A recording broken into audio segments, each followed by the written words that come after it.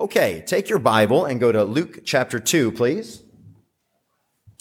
Luke chapter 2. I call it a sermon because anything less than a sermon would be weak sauce. I don't want to say it's a challenge, but it is sort of just a challenge, a devotional. We preach here, but this is a short sermon. How about that? Okay. So Luke chapter number 2, Luke 2, and just an observation tonight. And we did sort of this on Sunday night, talking about the star, the shepherds, and the seekers, the wise men. But tonight, I'd like you to look at one little phrase and elaborate on it that's found in verse number 10. Let's start reading in verse number 8, though. Luke chapter 2, verse number 8. And there were in the same country shepherds abiding in the field, keeping watch over their flock by night. And lo, the angel of the Lord came upon them. And the glory of the Lord shone round about them, and they were sore afraid. And the angel said unto them, Fear not, for behold, I bring you good tidings of great joy, which shall be to all people. And that's the title of the sermon tonight, all people. For unto you is born this day in the city of David a Savior, which is Christ the Lord. And this shall be a sign unto you. Ye shall find the babe wrapped in swaddling clothes, lying in a manger. And suddenly there was with the angel a multitude of the heavenly host praising God and saying, Glory to God in the highest, and on earth peace, goodwill toward men. And it came to pass, as the angels were gone away from them into heaven, the shepherds said one to another, Let us now go even unto Bethlehem, and see this thing which is come to pass, which the Lord hath made known unto us. And they came with haste, and found Mary and Joseph, and the babe lying in a manger. And when they had seen it, they made known abroad the saying which was told them concerning this child. And all they that heard it wondered at those things which were told them by the shepherds. But Mary kept all these things and pondered them in her heart. And the shepherds returned, glorifying and praising God for all the things that they had heard and seen, as it was told unto them. I want to focus on how much of the Christmas story focuses on the shepherds. You know, the shepherds were not a high class of people. In fact, the shepherds were pretty much as low as you could go on the rung of the social ladder. They were people who did not smell good. If you were to talk to a shepherd, it probably wouldn't be for very long unless you were also a shepherd. You would excuse yourself because of the smell as politely as you could, probably. They were not people who were highly sought after for social functions or parties or anything.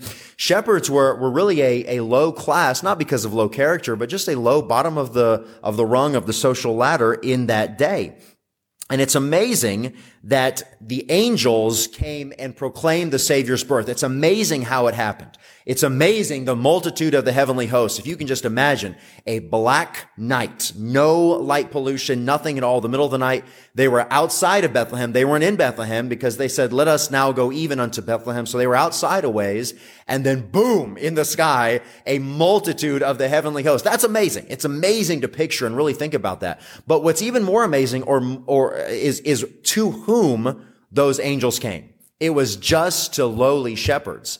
And by the way, it wasn't just Israel where shepherds were often looked down on. It was in the Middle Eastern countries, all those areas around there. If you think back way into the beginning in Genesis 46, when Joseph was moving his family to Egypt, you don't have to turn there.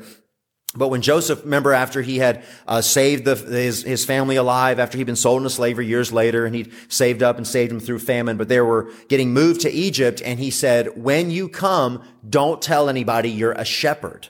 Now, I'll read Genesis 46, a couple verses, the last two verses. It shall come to pass when Pharaoh shall call you and shall say, What is your occupation? That ye shall say, Thy servant's trade hath been about cattle from our youth even until now. Cows, not sheep. Both we and also our fathers, that ye may dwell in the land of Goshen. Joseph is talking now. For every shepherd is an abomination unto the Egyptians.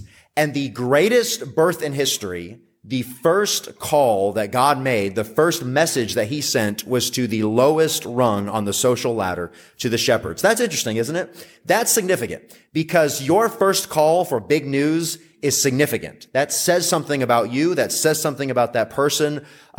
She said yes. You remember that first call? Or he asked me, or I'm pregnant, or it's a boy, or whatever. I passed my class, mom and dad. That's a big deal. Who you text first, who you call first. You think a lot about that person. And God sent the first birth announcement of his son to these lowly shepherds. We're not told their names. which makes me understand that it wasn't about those individuals. It was about what they did. All we know is that they were shepherds. The angels did not appear to those in the palace at Rome. They didn't go to Caesar's palace. No dignitaries, no royalty. The angels didn't go to the civic leader in Bethlehem and let him know so the whole town would know. Didn't do that. The angel did not appear to those employed in the temple. No religious rulers. It's said that perhaps these shepherds were temple shepherds, meaning that they were taking care of sheep who were going to be sacrificed in the temple. And yet the angels didn't go to their bosses, the Pharisees or the priests or the Levites or the scribes, nobody who worked in the temple or out of the temple, no religious people. The shepherds went to the lowly shepherds. You notice in verse number 10, the angel said unto them, "Fear not." You'll notice whenever an angel appeared to somebody in the Bible, they always had to say that, fear not, because angels are really awesome to behold. As far as we understand it, we read descriptions elsewhere. Every time an angel was seen, it was falling down, and then they said, don't worship me and don't be afraid either. The Bible says that men are made a little lower than the angels. Angels are messengers of God. That's what angel literally means, messenger. And these messengers, these powerful beings, one, the angel of the Lord, and then a multitude of them at once came to the shepherds. Why the lowly? And this is the point tonight, and then we'll have a word of prayer for Sunday, a special word of prayer. Why the lowly? Because God, as we read so often in 1 Corinthians 1, hath chosen the weak things of this world to confound the mighty. He didn't send them to the wealthiest, to the smartest, to the washed, to the worldly wise, to the wealthy, none of that, just to the stinky, smelly people who were just doing their job. And that teaches us a couple of things. You see in verse number 10, fear not, for behold, I bring you good tidings of great joy, which shall be to all people. All people. So the two things we learned tonight is this. Number one, the gospel is for all people. There's nobody that you know that the gospel is not for. Do you understand that? Nobody you've ever heard of that the gospel is not for. Nobody, depending on their color or what language they speak or what race they are or what they think or what country they live in or what their country's leaders think. The gospel is for all people. All people. And isn't that a blessing? And I say far-flung reaches, the nationalities and all that, but nobody in Shelby is the gospel not for. Nobody in Crestline or Willard or Mansfield or anywhere else, Lexington, is the gospel not for. The gospel is for them. The ones who stink. Even you and me, the ones who stink spiritually, therefore you and me. That's what the gospel is for.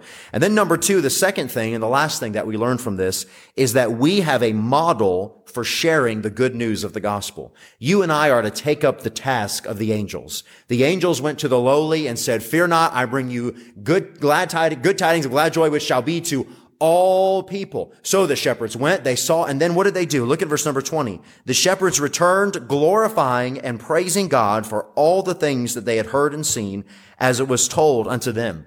I have to think that whenever you talk to that shepherd going forward, he had a story to tell, didn't he? He wasn't keeping his light hidden. He wasn't keeping this a secret. If you were willing to listen, he was willing to tell. Well, you and I have that very same commission tonight. You know what it's called? We call it the Great Commission.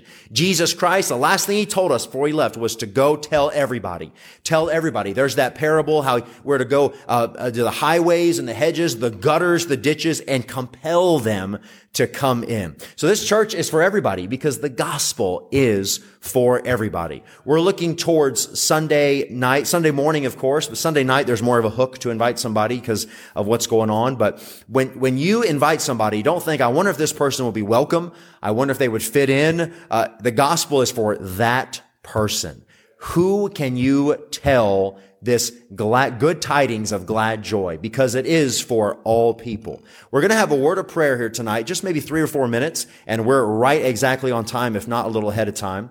And I want you to maybe see if you can maybe get a partner if you're sitting with somebody. You don't have to do that, but would you pray for Sunday night specifically? Would you pray for the choir, pray for the kids, and then pray for the message, the Bible message. There'll be a lot of verses read throughout the choir presentation, the musical, all about the gospel. Pray that your visitor that you've invited comes. Pray they are welcome, they have a great time, and pray that somebody receives the gospel that night. Most of all, pray that Christ is preeminent and Christ is glorified, okay? So right now, just for 2 or 3, 4 minutes, and then I'll close us in prayer in just a moment, okay?